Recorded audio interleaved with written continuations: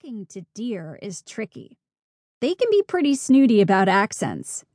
Let's hear how your mouse is coming along. Furrowing her brow, Lainey squeaked, "Ee, ee!" Fawn had been teaching Lainey how to speak the language of mice. So far, Lainey had only learned one squeak.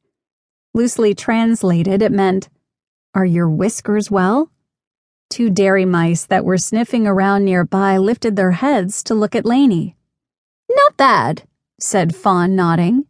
"Now let's hear you call that chickadee." She pointed to a plump little bird sitting on a branch.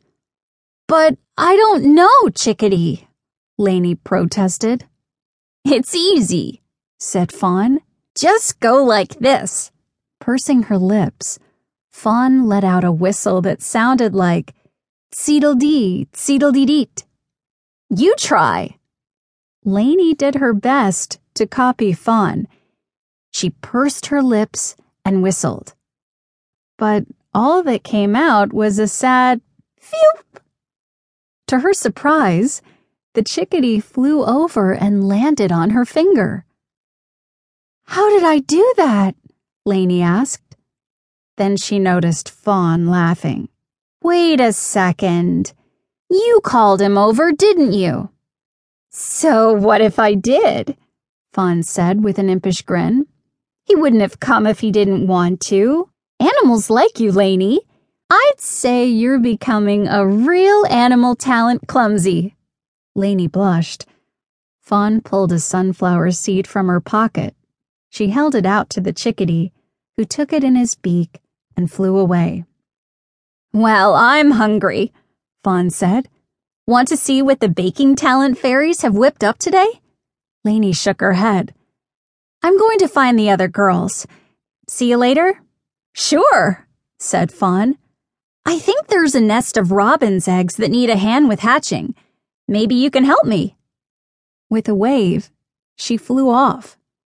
Lainey started across the meadow, her spirits high.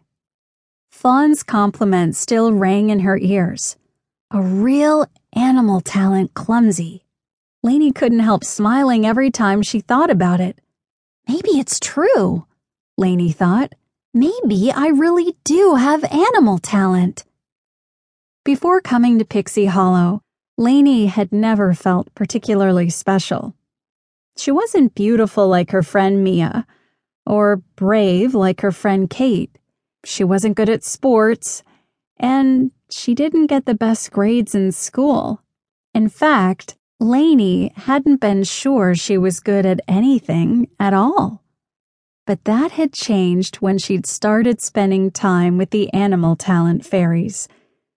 Lainey was learning how to listen to animals and how to watch them. And she had a knack for it. A real animal talent clumsy. A rustling noise above her made Lainey look up. She paused to watch a flock of flamingos pass. She loved seeing the pale pink birds against the brilliant blue of the sky. The flamingos had been one of the very first creatures she'd seen in Neverland, and she never tired of watching them. Lainey continued across the meadow and made her way to Cavendish Stream. There she found Kate, Mia, and Gabby, her friends who had come to Neverland with her. They were sailing boats with the water talent fairies. Tiny fairies in red, gold, and green leaf boats drifted around on the current, while the girls blew wind into their sails. The freckled, curly-haired fairy named Prilla was there too. Prilla was the reason the girls had come to Neverland. She had a talent unlike any other in Pixie Hollow. She could travel to the world of humans and back again just by blinking. One day she'd traveled to Mia and Gabby's backyard and accidentally brought the 4 girls back to Pixie Hollow with her. Prilla had discovered that she couldn't blink the girls back home, so the fairies of Pixie Hollow had taken them in. That had been days ago. Or was it weeks?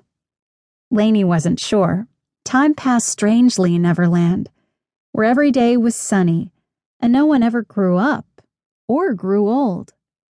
"Hi, Lainey," Mia said. "Where have you